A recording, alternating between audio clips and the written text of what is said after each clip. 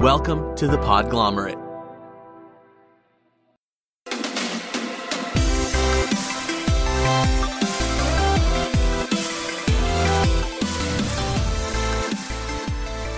Hello and welcome to Plus 7 Intelligence, the show about how games impact people. My name is Chess. This episode continues our series talking about games and education. This conversation was so inspiring for me personally. I talk all the time about how games can impact people, and often it is in the abstract, but the stories that my guests tell today really drive home how revolutionary the games can be in reversing how people can see a situation. In this case, how kids who see school as a hindrance or a hostile environment can come to see it as a way to express themselves and a place where they can belong. Today on the line, I am talking with the co-founders of Teaching with D&D, which is wonderfully self-explanatory. Even if you aren't big into Dungeons & Dragons, you'll find a lot of valuable lessons here. My guests, Sarah Roman and Cade Wells, have been pioneering ways to take the key aspects of not just D&D, but gaming tropes and theory to change their classroom atmosphere and to simultaneously address specific academic benchmarks. How do they do that? Well, let's find out in the interview.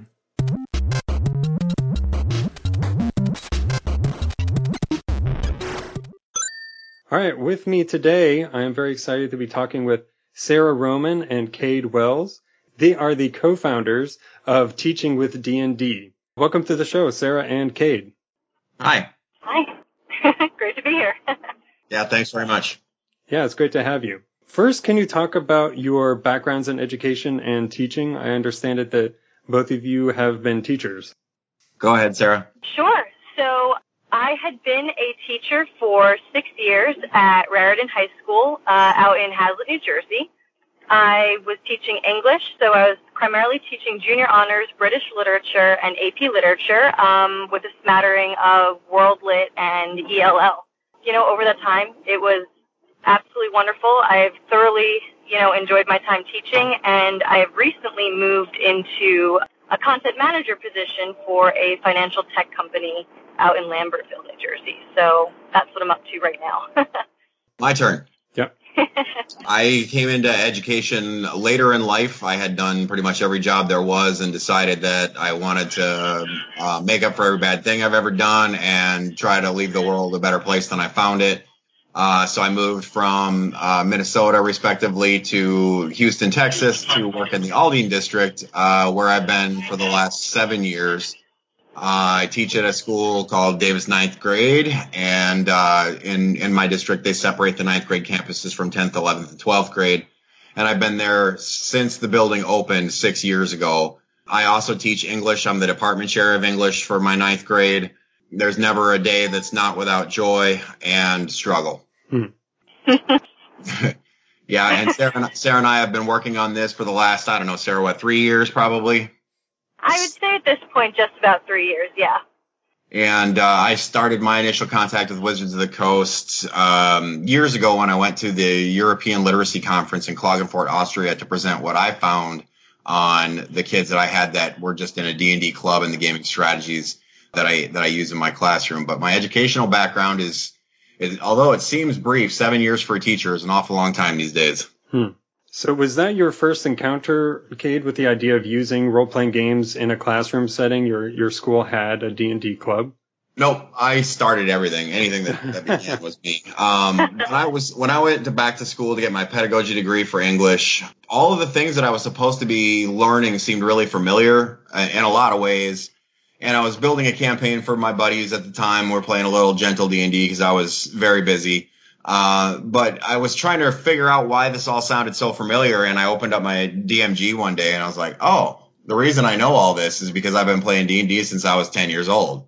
So literally all the pedagogical training that they want you to go through in college to be a successful teacher, anybody who's been a dungeon master or a player for any length of time understands exactly what it takes to make an engaging environment. And so I thought, well, this doesn't exist yet, and I've always been that kind of motivated person. So I started inventing a system for a classroom integration of all kinds of things related to role playing.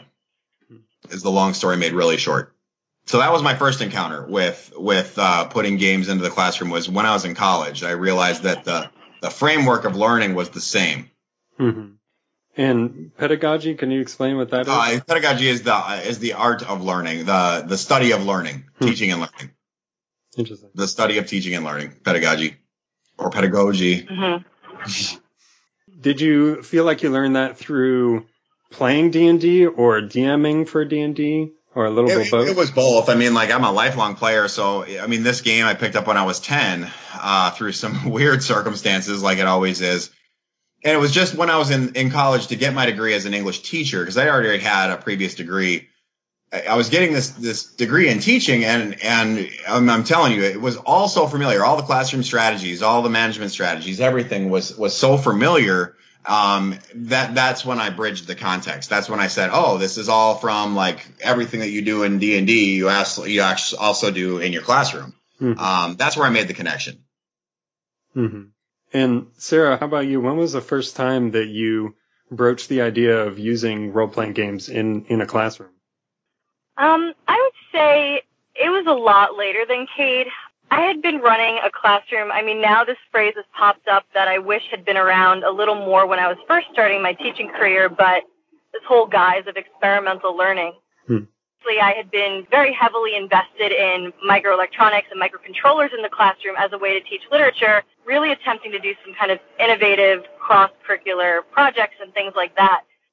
I mean, I think what I found was, while I loved blending technology and literature, there are these, and what kind of Cade is talking about, these pedagogical gaps that occur. And while the students are heavily engaged, I felt like I was always at like the tip of the iceberg, so to speak. I had started kind of playing around with Classcraft. I'm sure you probably hear that from a handful of educators as well. And I just said, like, this is absolutely just a watered-down version of, a game system that's meant to modify behavior. It's not meant to immerse them. It's not meant to role play. It's there to kind of put, and I'm not trying to go heavily on Classcraft right now. I'm just saying that's what it had initially felt like to me. So I kind of said, you know what, the classroom already feels like such a great place to experiment. Why don't I start looking around for ways to really integrate role playing? And I said, I had been more of a Magic the Gathering, I will spend, 18 hours on WoW kind of thing back in my day.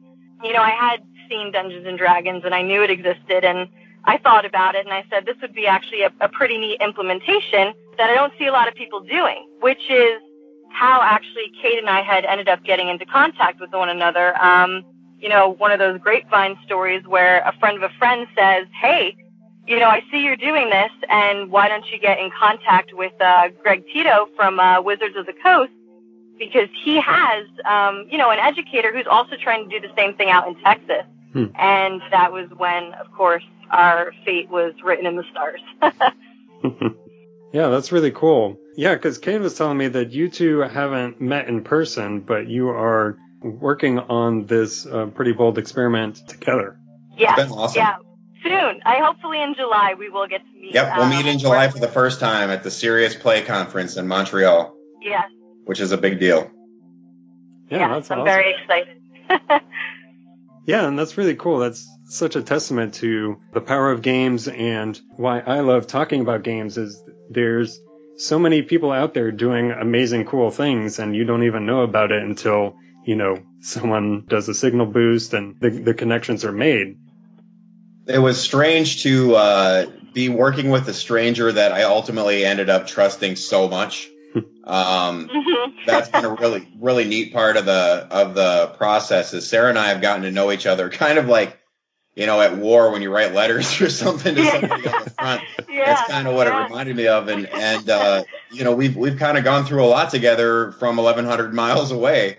So that's been really, really cool and nothing but positive. It's been a lot of work, but it's always been great. Mm-hmm. So, Cade, you kind of mentioned that in college you had your first attempt at bringing D&D into a learning environment. Can you talk about that? Okay, so those are actually separate stories. what I realized was that Dungeons and Dragons by itself was a too complicated tool originally to be run in a classroom of 30 children.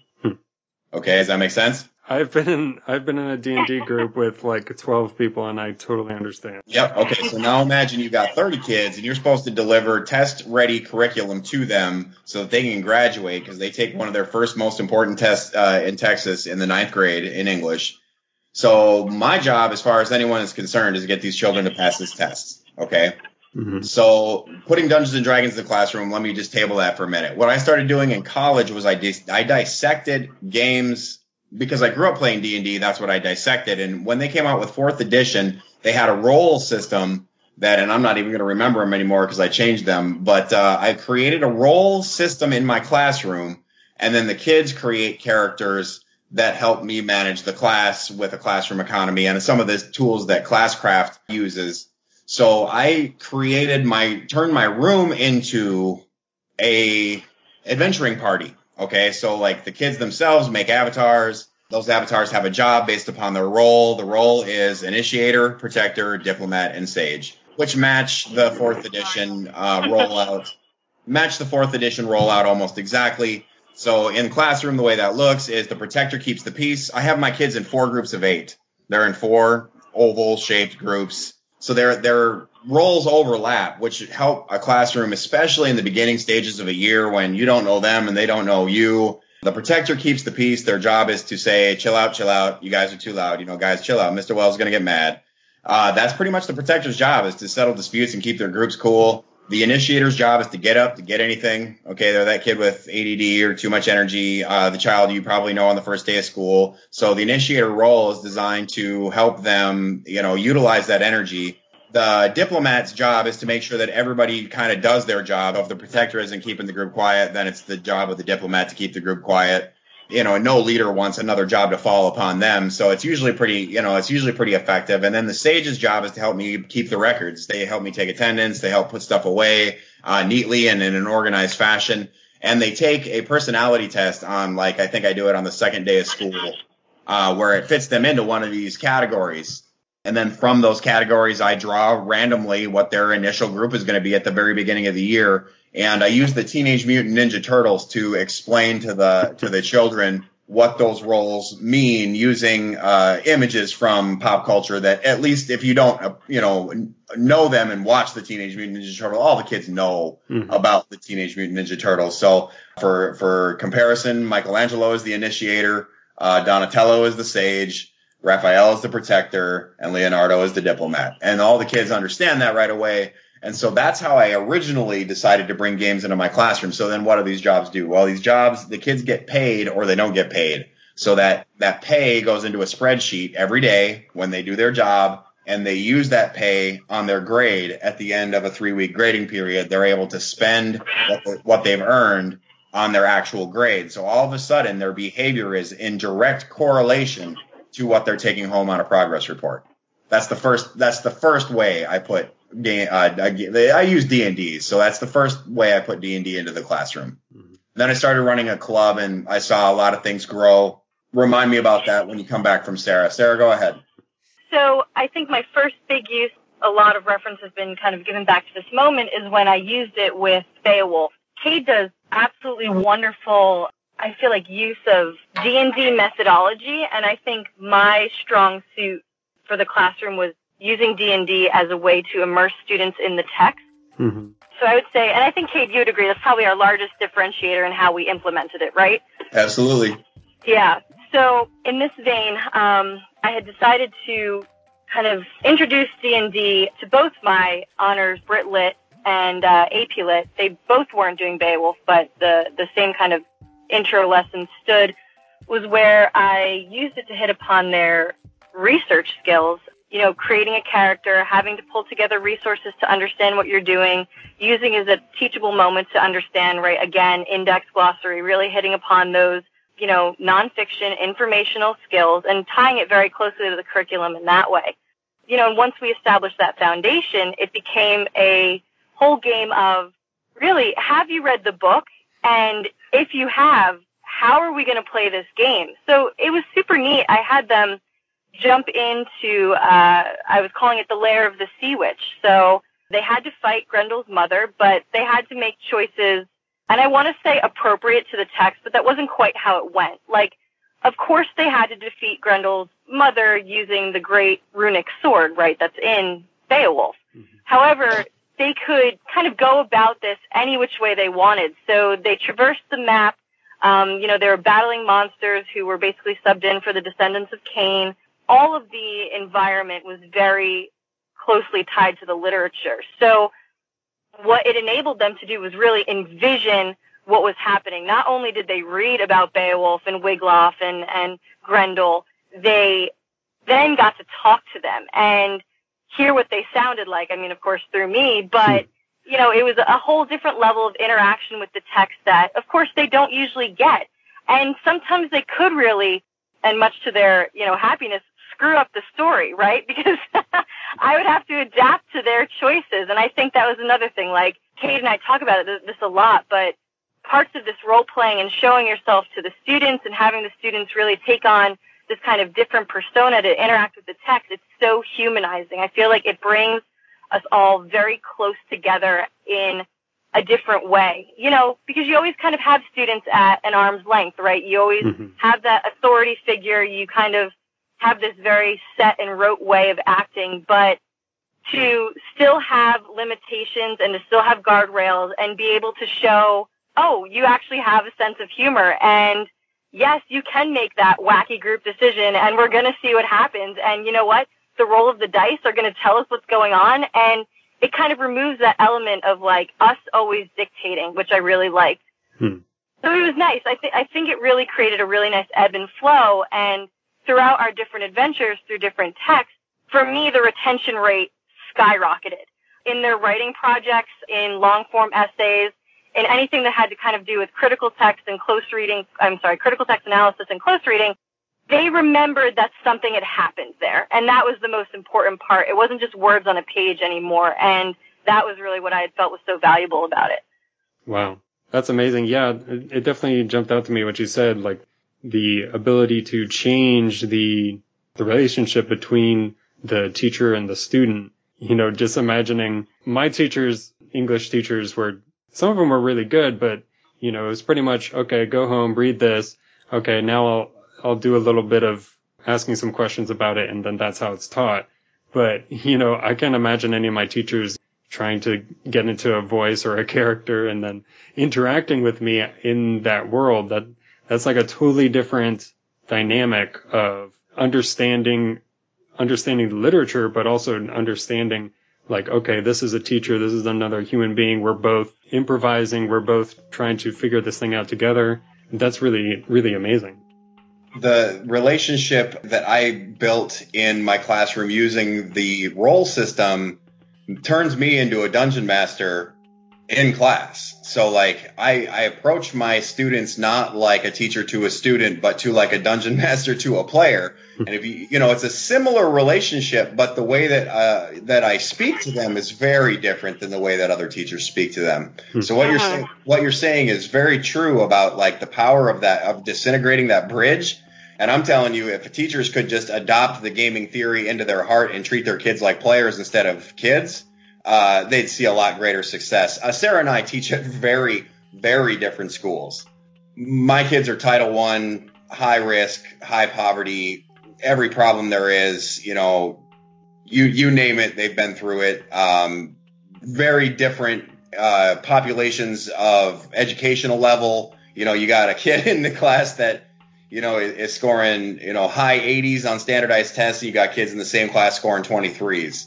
And, you have to teach them all. So what she's saying about the relationship building and how the games end up breaking that down, there's a bigger metacognitive process to all that, where if teachers could adopt what gaming theory really is, it's like your room isn't just a classroom. Your room is whatever environment you make it into. And I've seen plenty of teachers turn their classroom environment into a very negative, bad environment. I've seen teachers do nothing, and then the kids run that environment. My game environment in my room is as good as a classroom in my district, I feel, could possibly be. Problems are managed in class. I have the lowest write-up rate of almost any teacher I know in a district where it is very hard to negotiate with some of the problems that these children have. And so I'd love to tell you that I sit around and play D&D with them all day, and that's ultimately completely untrue. But the philosophy of gaming and what it can bring into your classroom holistically as an idea has great, great power that could really change the way that kids approach school and the way that teachers feel about their kids. Mm-hmm. But I still haven't told you how I put D&D in the classroom yet. I still have my pinky up. That's how I remember. I have a lady in my department who crosses her fingers. So my second year as a teacher, I decided I was going to do it. I was going to role play D&D with my huge classes. I was going to train a dungeon master, and I created Google Slide Adventures so that the dungeon master could take them through curriculum. And I did see some success in that. And here was the issue I ran into. They had great fun. They were engaged, and they were pretty much making up the game as they went along. Time ends up being the enemy for teachers 9 times out of 10. Mm-hmm. It's time. Mm-hmm. So to train a kid to be a dungeon master, to read the script, to take the kids through the adventure, you've got hundreds of state standards to go through. You've got tests to prepare for. Like, ultimately, just the equity in time that it takes to teach them the game isn't equitable on first sight. Now, what I'll say about that is if everybody gave time to teachers to actually do that, they wouldn't have to worry about all the test prep that comes later because the kids would be brilliant. I mean, it's an unfortunate truth. You know, you've got benchmarks, you've got middle of the year exams, you've got papers to write, and all that implies. And so the idea of teaching these kids how to play a game, which would take about 9 weeks, honestly, you're talking about the first quarter of the year to properly train 4 GMs in every class to, how to do this. It's not effective. At this time, it's not effective. If you put it on a one-to-one device where a child is going through a Skyrim-style adventure with curriculum being delivered into their face, would be highly effective, and it's probably the way that education is going to have to go. So what I decided to do is start an after-school club. And what I noticed in the club kids was kids who didn't talk, who were maybe SPED and LEP, language learners and special education, reading deficiency, whatever it might have been. All of a sudden, the teachers were coming to me a few weeks after I'd started the club, and they said, so-and-so's in your club, aren't they? And I would say, yeah. And they said, man, she is a different girl. She helps peers. She raises her hand in class to answer and ask questions. So my teachers in the building started to notice the differences in these 10 kids, I think it was at the time. And I was feeling pretty proud about that. And then I noticed the students that I had that were in that club, their score started to increase, and we were talking about 1% or 2%. But in our business, 1% or 2% is a lot. So then I decided to take them second semester, my club kids, and put them into reading intervention class, which is a class designed to help children with their deficiencies. So I took the D&D club kids and plopped them into an intervention period, and I watched all the kids' scores go up. So there was something there ultimately, and I created a creative writing role-playing game that I call Radioactive. And the kids were basically role-playing and writing at the same time. And I saw some of the greatest success that a teacher can see and was so proud of what they were doing. And these children actually helped build a whole world. Not only did they make one character, they generated dozens of characters, factions, locations. It was very, very cool. And then I realized fully in my second year there what role-playing could truly do for a classroom and how many different ways teachers could use it. I think also, Kate, I want to go back to one of the great points that you illustrated. And I feel like you and I both get asked about this frequently, whether we're in the forum chatting on a panel. But how do we actually tie this to benchmarks, SGOs, any of our actual objectives? And I think in part, that's why we have really, especially for 2019, have really tried to truly collaborate on teaching with D&D and really pull it together, because this can happen in so many different ways in the classroom, but decisively, it's going to be the teacher having intimate knowledge about their actual standards that's going to kind of make or break this. I don't think it's really one of those things where you can phone it in and say, the game will make the classroom better. Because ultimately the backbone still is formed through your lessons and through what you need to be teaching. And I think that's one of those things, we can't treat this as a silver bullet, but it's certainly, it's magical to the students. And I think when teachers start to realize, like, they can almost, and the way I describe it is like you can wrap your classroom in D&D as if it's like a gift to your students. That was a really kind of corny analogy, but it's I almost see it like that. Like, you must have a good idea of where you want to go before you can implement something that, it seems so far into left field, but it's honestly just kind of, like Kate is saying, you're taking that gaming theory truly to heart, and you're implementing it and your lessons in a slightly different way than, what we consider the norm. Yeah, absolutely. You two have kind of touched on it before, but I wanted to ask, what are the qualities of D&D that first made you realize that it could be good for teaching literature, and what have you found has been the beneficial aspects of it? I'm going to pop in real quick, Sarah, and then you take it. Yeah, Kate, you definitely start. Character creation covers about 15 standards of the standards in Texas. 15. Wow. I probably have 85 to 100 standards. 15 of the most important research standards are gleaned by just character creation. Okay, so that's just the very tip. I mean, that's the very beginning. And you talk about kids who are reluctant readers. All of my students are reluctant readers, okay? When you put a player's handbook in front of them, just like when I was 10 years old, I think it's the artwork that pulls you in first. But then these children are reading graphs and charts. All the stuff for leveling up is all on a chart. And I mean, and they flip in the pages, and you can kind of see in their little faces, they're like, I feel kind of dirty looking through this book, but I'm going to keep turning the page because somehow I'm kind of interested. So I wanted to start with that just character creation is 15 standards in English. Go ahead, Sarah. For me, I love that from the research aspect and having those kind of base standards. Like I'd mentioned before, retention, close reading, critical thinking skills, character motivation, and it really opened the doors for a lot of interspersion of I can still ask the same classroom questions to check in and make sure my students understand what's going on, but I had easily hid them in monsters. Like, sometimes monsters would speak up and say, before I can let you go down this path, answer this question. And, the kids would huff and puff about it, but they love the adventure so much that, they get excited to answer it so they can continue, still being in that, immersive world. So for me, it was very much blending, things I already know that I would ask in a very standard lecture, but now, maybe one of them is picking up a slip of paper. Maybe one of them is running across, I made something that was a little non-standard in D&D, these encounter tiles, I just called them that, where, they knew if they stepped on it, they were getting a, standard English class kind of question, but, the rewards were, gold, silver, copper, or cool weapons, or things like that. And like Kate had said, even running a classroom economy where they can start to trade in this gold to merchants, to townspeople. To me, we see a lot of teachers run classroom economies where you pay, of course, for a homework pass or things like that.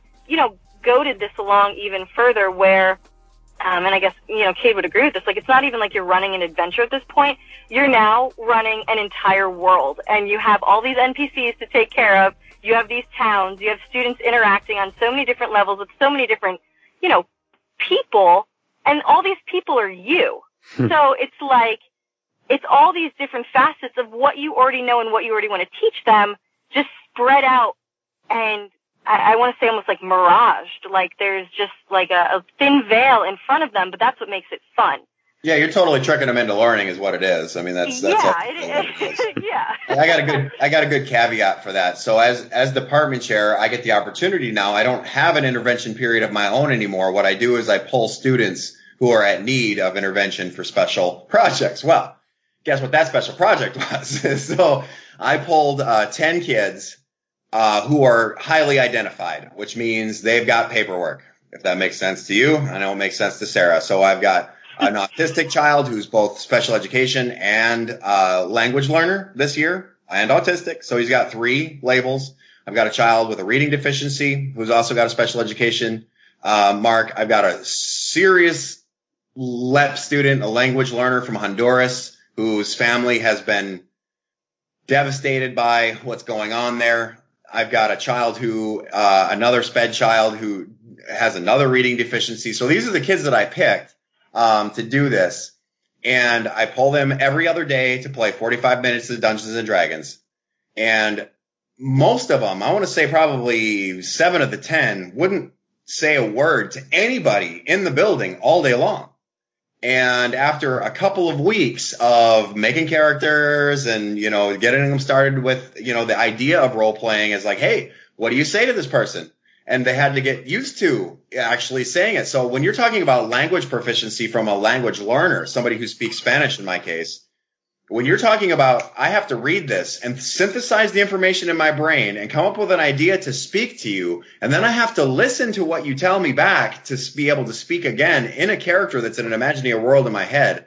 The process that's going on in the human brain, I would have taken for granted as a 10-year-old boy playing Dungeons & Dragons. As a teacher, seeing what it's doing for these kids, oh, man, in this intervention period that I have this year, I have watched these children grow socio-emotionally, mostly. The socio-emotional growth is happening right before your eyes, where they all of a sudden they feel like they belong. All of a sudden they feel like they're not alone. All of a sudden they feel like their ideas matter. All of a sudden their character helps validate this child's existence in the world.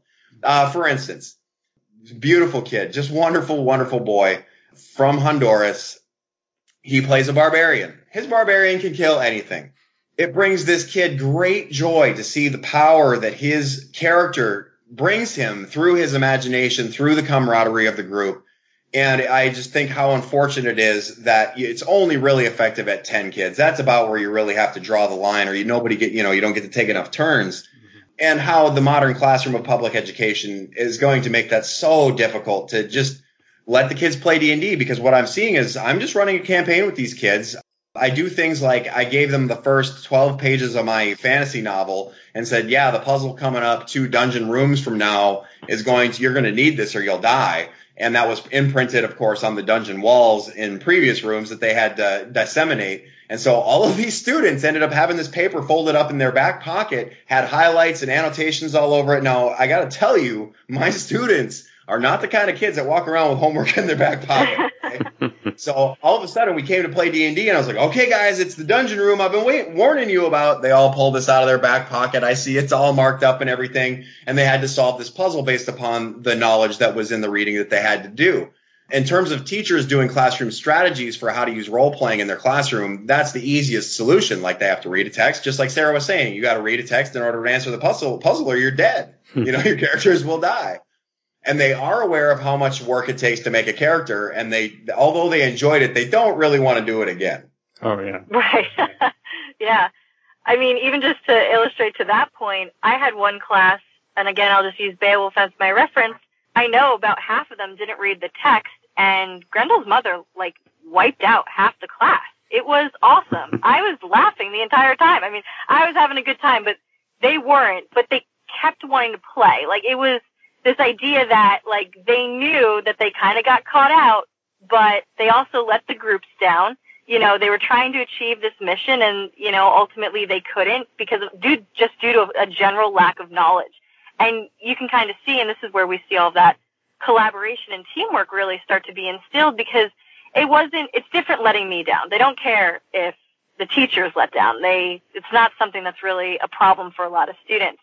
But when they rely on one another in a game like that, and in a scenario where they have special skills that they can employ at different moments, that's when it becomes really different. There's a gravity then suddenly to these classroom choices. What you made me think of is people enter a game with the expectation that there is a path for them forward. There is a way for them to win or advance. And school does not feel like that much of the time. Even if it's not a test, just homework, you might not feel like the homework was fair because of one reason or another. But if you put it into the context of a game, you feel like games are designed for people to win, for people to advance. So it kind of changes your expectations about what's going to happen. And you have a feeling that if you try harder, if you try something new, if you do things a different way, that you can move forward. And I think that's an amazing addition to education, because oftentimes it's pass, fail. It's, well, you got this bad grade and it's going to stick with you for the next 6 months or the next year. And it feels very, very unforgiving, whereas games are the opposite. They want you to succeed. Yeah. And Cade, I think, says this maybe 2 to 5 times every phone call that we have. But this idea that, like he always says, like, we're building heroes, right, Cade? I mean, like, that's the title of the book. I think everything that Cade really truly believes in for this is really encapsulated in that concept of building heroes. My children, after D&D Club, I have them do a reflection at the end of every year. And one of the reflections from a kid that I have in the paper when I went to Austria was something to the effect of, it helps you prepare for the real world because you were able to make the decision before you actually made the decision. So, like, should I steal this loaf of bread because my team is hungry? Well, let me weigh the options. And so, in a role-playing world where the stakes are maybe some hit points or some jail time, or maybe the mayor will hang you, or who even knows, at least it's happening to an imaginary character. Okay, so say you're playing the sneaky halfling thief who just happens to get in trouble all the time, and you get caught stealing something. Well, that child in some ways gets to experience what it's like to get caught stealing something. Excuse me, that's a difficult sentence.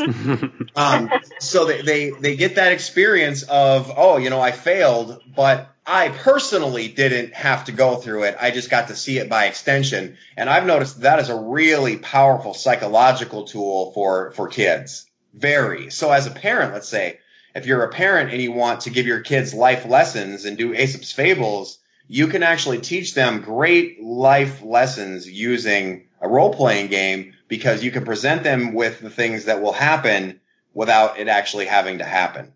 Yeah, absolutely. And longtime listeners will know that most of the context that I've talked about Dungeons and Dragons and role-playing games is I've talked to a lot of therapists and counselors who use Dungeons and Dragons to build up people's self-esteem, to, like you said, with social skills. And that aspect of games being, they're real, but they're not real.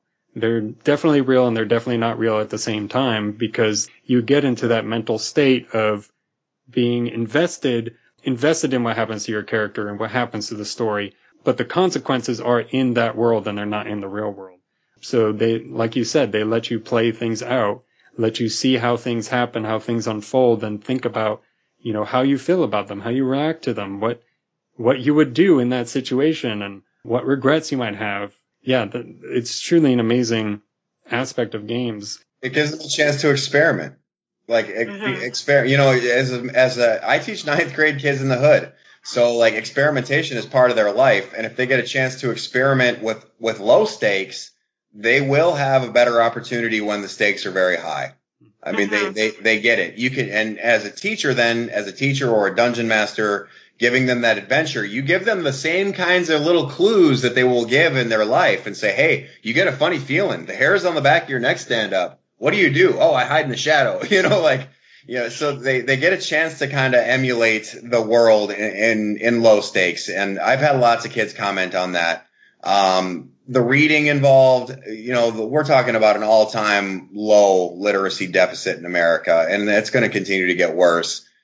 So something has to happen, and Dungeons and Dragons, as a catalyst, I've seen has done very, very well, just at getting them to turn the pages and read informational text and then follow the trail, because they're looking at the same kinds of things they see on a test. You're looking for bolded heading. You're looking for underlined words. You're looking for vocabulary. Where do I find it? Look in the index, Timmy. Whatever it might be.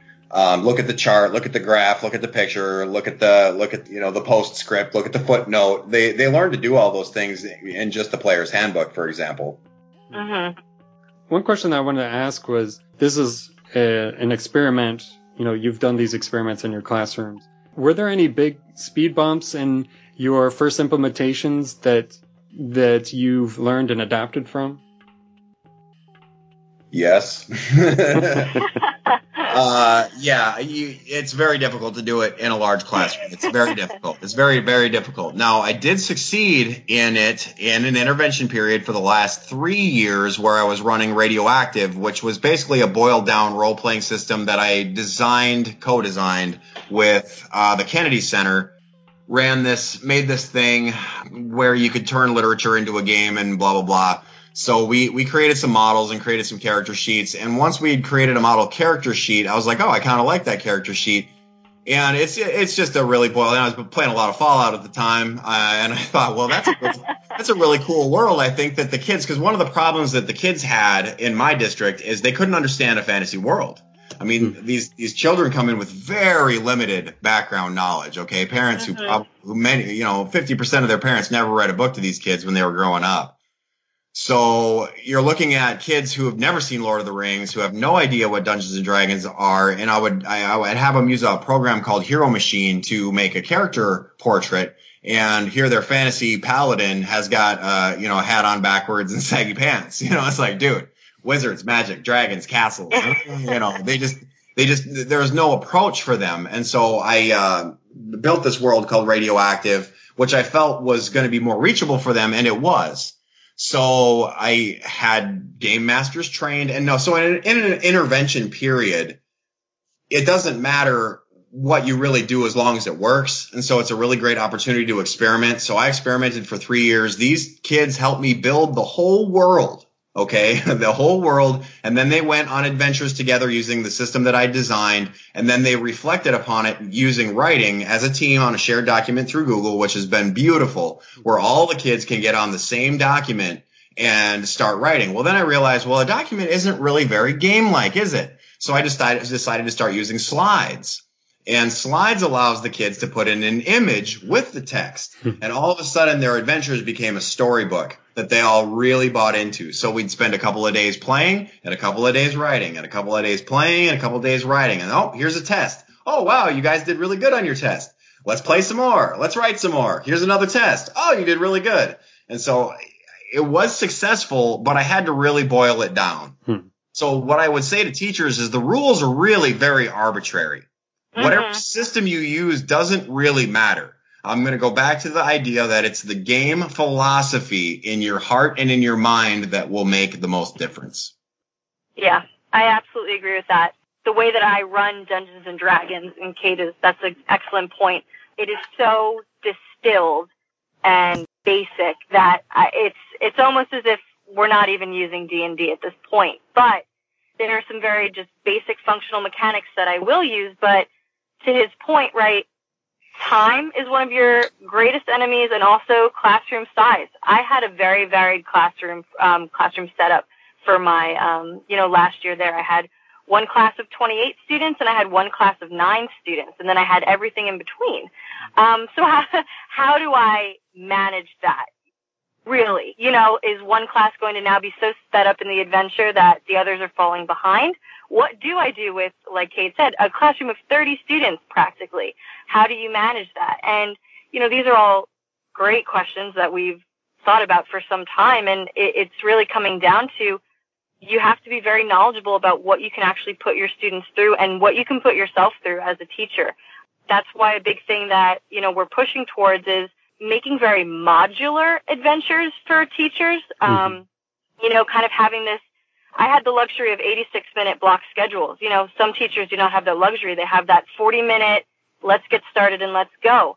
So they really have to be careful and choose wisely, like which part of the adventure they want to use to best illustrate what they're trying to teach. And I think that's where a lot of those nuances come in and how they themselves are adapting the game. So I know it sounds like it's like, oh, well, you can pretty much do anything. It's not quite anything, but it is driven so much by that philosophy like Kate is speaking to. A friend of mine who teaches world geography and social studies, we developed a tool over Christmas break on a Thursday that is a house building / country building activity. And he's a super geography nerd, super duper duper good at building game stuff. And we're just about ready to put it on the website. And it's a cross-curricular tool that shows all the things you would need for a functional society, and you have to buy out of a point system to decide what your household is going to be like and how that household interacts with other households that might be created in a classroom. So all of a sudden you have a Game of Thrones kind of dynamic that's happening among groups in a classroom. And it's like, oh, we got all the gold. Yeah, but we got all the soldiers. Hey, I'll trade you some of this gold for some of those soldiers. So then the kids will actually make D&D characters as members of households, having stake in those households as a character. And so you're starting to see an overlay. What's the religion of this household? What's the culture of this household? Who are the enemies? Who are the allies? And this is all based out of world geography standards. And yet all the while they're having to read and make decisions. So it boils into English. Very recently, I've started delving into Starfinder, which is a super cool game, but smarter than Dungeons and Dragons. So even harder for my students to reach, and I'm doing it anyway. So Mr. West and I is the name of the guy. We're redesigning the household builder into a planet builder, which then overlaps into science a great deal. So now you're starting to see a gamification that ends up overlapping into 3 subjects, and then you start having the kids draw a picture of their starship. Well, then there's art. So you have them start to do analytics on the numerics behind how often you're going to hit or not. And there you have algebra. Some of the die roll stuff that I've been reading out of Starfinder, straight out of an algebra problem on their assessment for the state. It's really, really, really cool. But just tools can be built with gaming in mind. The kids will tie onto it if they see that you are trying to work as a teacher to make their learning experience fun. And that cannot be underwritten. Whatever game you want to use. I have teachers that use apples to apples in intervention period or in tutorials. And just the fact that the kids get to play a game, well, apples to apples is played with words, right? So anything that you can do with games that are especially kinesthetic. My students in intervention, when they roll the dice to see if they hit the monster or not, or whether they made their check or not, the roll is this moment that connects them to this universe. And every child is on the edge waiting for that die to stop rolling. And then they go, oh, and it's super duper duper neat to see that experience that I got as a 10-year-old boy that these children never would have gotten had they not come through my classroom. Mm-hmm. Oh, that really, yeah, I had a big D20, like an oversized one. And I sometimes felt like the tension was so real when I would roll it. It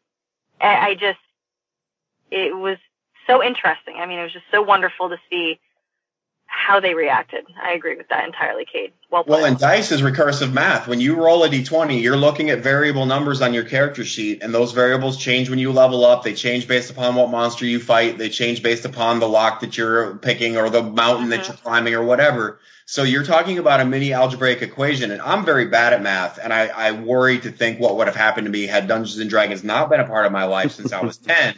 Because of the recursive math that's there. I've always been very, very creative, and I could write you a novel right now. But the recursive math that D&D forces you to do in order to play the game made me much better at math than I would have been had I never met the game. I mean, I don't even know, like the horror that I think. I'm sure you're very good at math as a rocket scientist and all. Yeah, just don't ask me to do it on air. Yeah, one time I did a kilometers to miles conversion in my head on air, and it didn't work, so I don't do that anymore. Yeah, and that's amazing too, that kind of what you were talking about before, that to play a role-playing game, even just a regular, even just one at your house, it involves so many different skills and so many different ways of thinking. And then these things like the math of it, understanding things about, like you were talking about, from all areas of science, of geography, of culture, all of that can play in. And it's really incredible. And, it kind of leads you to the conclusion that maybe there's so much more that can be done with this, and possibly even cover basically the entirety of, or the variety of school curriculums of different subjects and combine them. Let me explain it to you this way. Yeah. This is going to be super easy.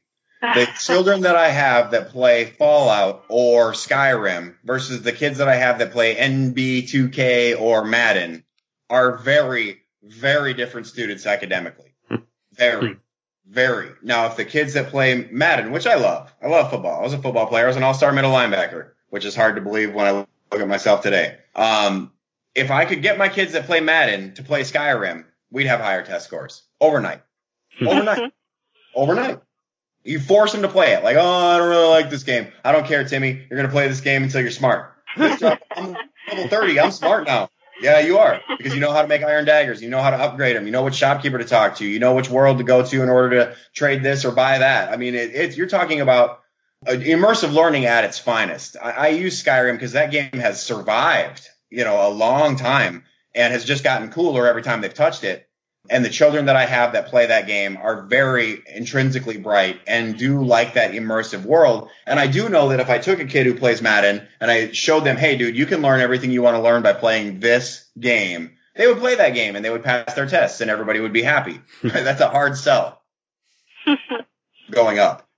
Yeah, I know that a lot of people do see video games that way, that games have helped them to think strategically, or I know people who have learned English by playing video games. Yep. That, the draw of games, like you said before, just tricking you into learning. It's just so absorbing that you don't even realize how much learning you're doing, the types of skills that you're learning that, an educator knows is valuable, or, there's a larger context to learning these skills and how they can be helpful in the future.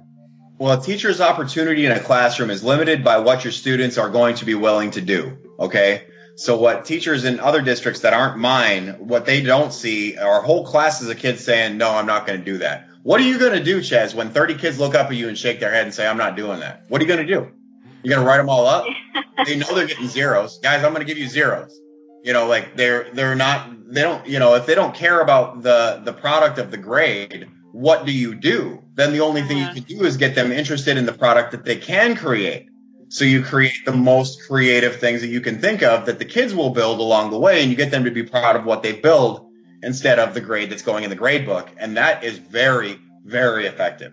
You get them to build something they can be proud of. Now, that might be a game or it might be a project. Like I do a project called Lyrical Analysis, which has the kids look at their music. They analyze 2 songs. They find the theme. And they put it all in slides where they can put in images that relate to the song. They have to come up with an artist's purpose based on the themes of the 2 songs. And then they have to make an inference whether that music will be listened to by their grandchildren or whether it will fade away. And they love these presentations that they're building. They dig deep into text. And although it may not seem like it, that does come from gaming. Because when I was a kid growing up and playing Dungeons and Dragons, I loved music just as much as these kids. And so although it may not seem like direct gamification, what you are doing is you're tapping into the same vein of the brain.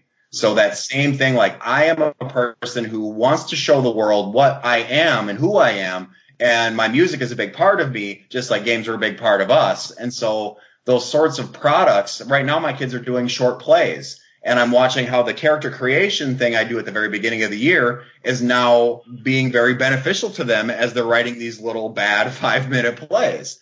So the learning all ends up being connected together, and people shouldn't get too tied down on what they think a game is or isn't. Mm-hmm. What a game isn't is open your books to page 88 and do the questions at the end of the chapter. That's what a game isn't.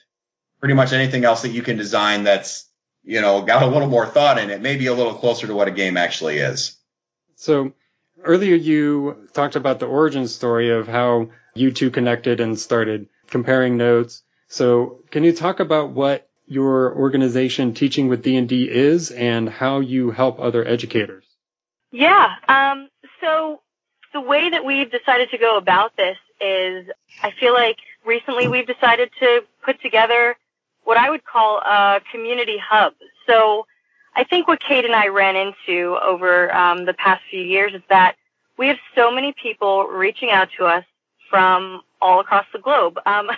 Sometimes, and Kate, I think you'd agree, like our inboxes are frightening. There just isn't enough time to even answer, to talk. And it's like you see all these great stories out there and people wanting to connect. And I think that's really what we're striving to do, is to connect teachers who are doing vastly different things with D&D, or even in the same, we can just call it role-playing games. They're all doing all sorts of different variations of these things. And they're all seeking each other. And I think that's the most important part. We'll get things from middle school teachers who are saying, oh, have you seen it done this way anywhere else? And I'll dimly think, oh, well, I think I heard someone say something like that, 6 months ago in an email. So I think what we're really striving towards right now is creating content for teachers that guides them. So like we had talked about, classroom management is a big problem. Modules, picking out how to break up adventures is a larger issue. When do you do certain things? How do I tie my curriculum? So, of course, some of the most basic things that you encounter as a teacher, you want those answers. So we're striving to build those out to serve the community a bit better in that vein. I know that I'm trying to build right now a network of educators who want to contribute their thoughts to the site. I think that's going to be very valuable as people are going to start writing in. I just actually got my first recent article submission that will be going up probably next week. But a teacher out in Canada, how he uses it in his high school. So I think really having a lot of different voices come together and show what they do is going to be very powerful as we move through this. Kate, and you have some great thoughts moving forward for what you were saying with Radioactive and your World Geography Builder. What other kind of things are you really excited for? Chasten came to mind. I've got a neighbor at the high school next door who is an AEA teacher, and AEA teachers teach the first year immigrants.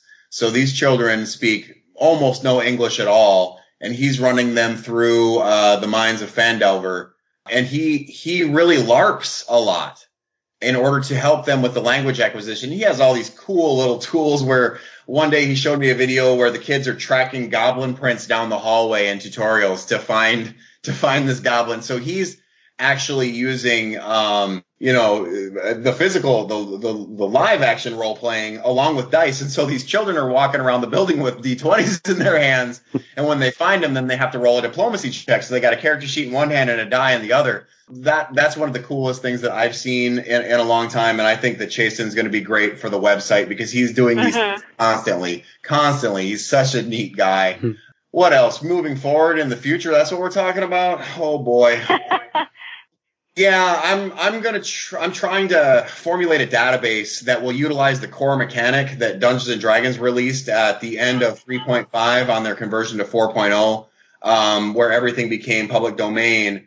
And if that database can be created, then learning systems can be added to that ad infinitum, really. So once you have the database created, and as a rocket scientist, this will be familiar to you. Once that database is created, you can overlay whatever genre you could possibly imagine and push the button and it'll go. So that's something to me that's important, using the Radioactive system and refurbishing it to utilize that database so that I can start writing adventures that are specifically standard driven. And that's what really needs to happen. So imagine you're a child and you're in a dungeon and you have to unlock a lock. And on the outside of the lock is an algebraic equation. And on the inside of the lock are some numbers. And you got to line up the number with the algebraic equation before that door opens. And if that's your whole learning experience, you're going to learn a lot. You're going to learn it really fast. I'm striving towards building something that's one-to-one, because what I see in my school, the most effective tools, unfortunately, are through a screen. Children, and it's unfortunate, like this is catch-22, because kids are getting worse and worse at interpersonal communication, and I'm seeing that year after year. So when I role play tabletop with the kids, I see that interpersonal communication coming out, but relationships in a classroom are becoming harder and harder to form. It takes longer and longer for them to come out of their screen shell. So in the forward movement of public education, a tool is going to have to be designed, unfortunately, where a child sits in front of a screen, goes on an adventure, pushes the button, gets an output, takes an exam, writes a paper, and all that exists in this world for this one child.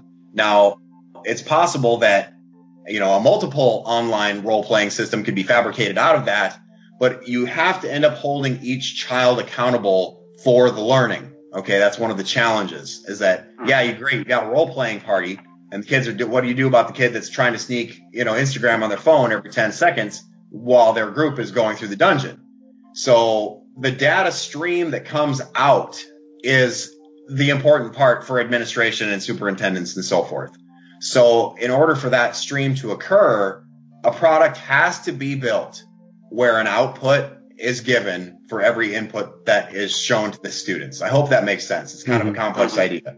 So Sarah and I, it's cool because we are very different people, but we see the same thing. And so we kind of work on opposite ends of the same rainbow. And I feel that the pot of gold is actually in the middle. We have connected a lot of teachers. One guy keeps coming to mind is this dude in Brazil who is teaching his kids English, and he says, all standard-based driven stuff is arbitrary because these kids are learning English for the first time. And he said, I'm a lifelong role player, and it occurred to me, hey, D&D is how I learned English. And so he's like, how do I get books? And we're like, oh man, bro, you got to buy them. You just got to just buy them. Share, come up, do a fundraiser, cook some brownies. I don't know what to tell you.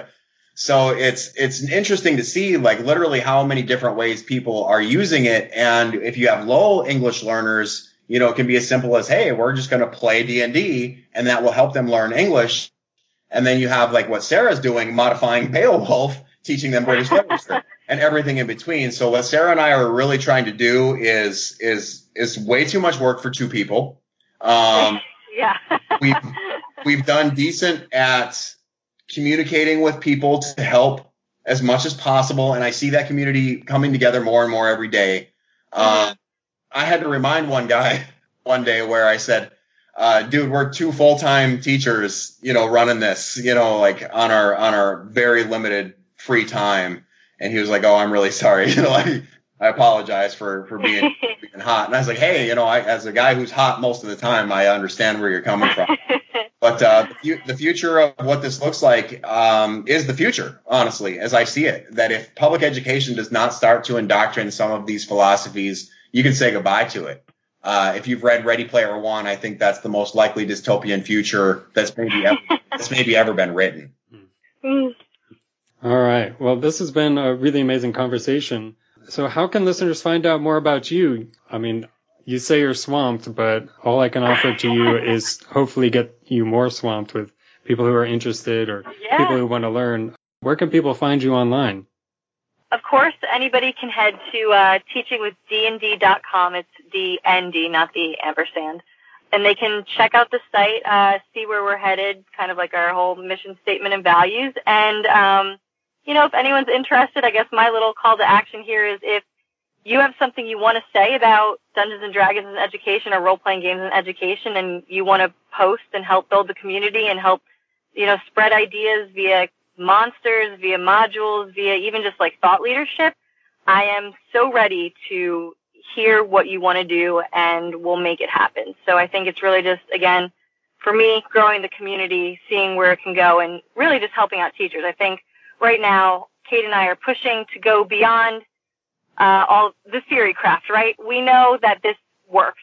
We know it in our hearts. And right now, teachers need actionable items. They need things in their hands that they can say, okay, I can do this. I have a framework. Let's think about it, and I can implement it. So that's really where we're striving to head right now.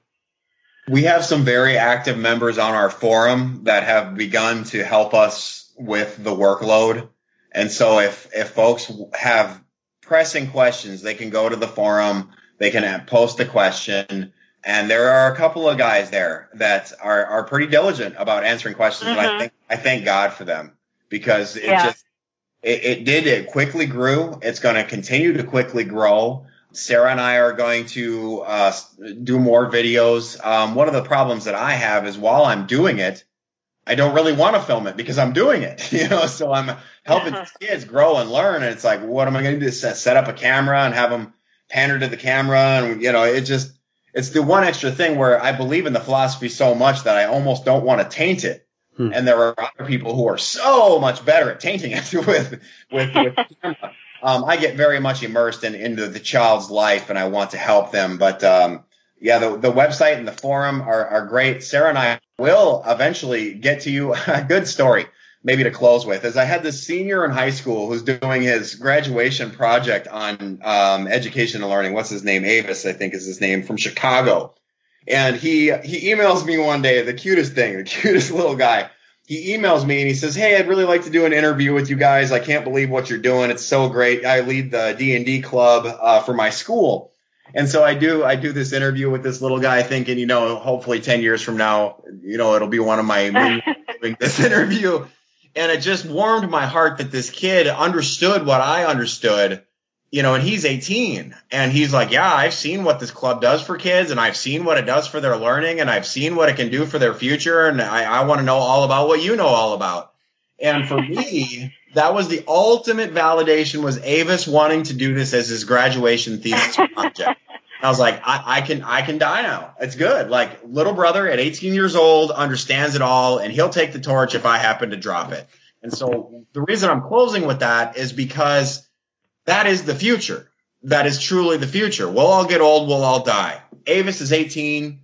He's living the dream. He understands what it can do. Sarah and I will leave a product that's continuing to build that other people can utilize. And I think as she and I continue to work and meet and do the Serious Play Conference this summer, all kinds of good is going to come out of that in July. And I think it's going to blow the community up in a really major way. I hope so, yeah. All right. Well, thank you so much for coming on the show and talking to me about all the work that you do and all the crazy experiments that you've tried and all the ways you've been trying to build heroes. And I wish you the best of luck. Yes, sir. Thanks, Ches, very much.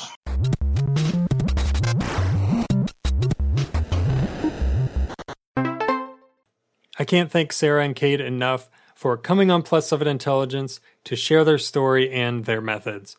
I don't even play Dungeons & Dragons, but it keeps coming up because there are so many amazing things happening as role-playing games continue to grow and demonstrate how they are a unique environment for people to learn and to grow.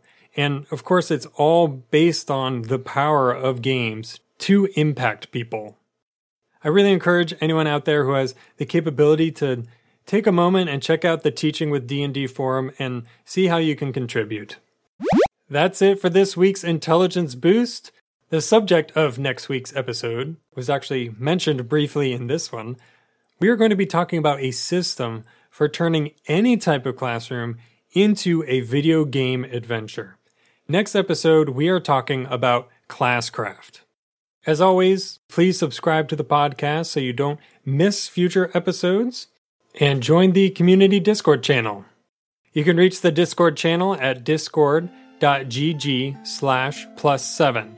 That's discord.gg/plus7. Thanks for listening. I'll see you in 7.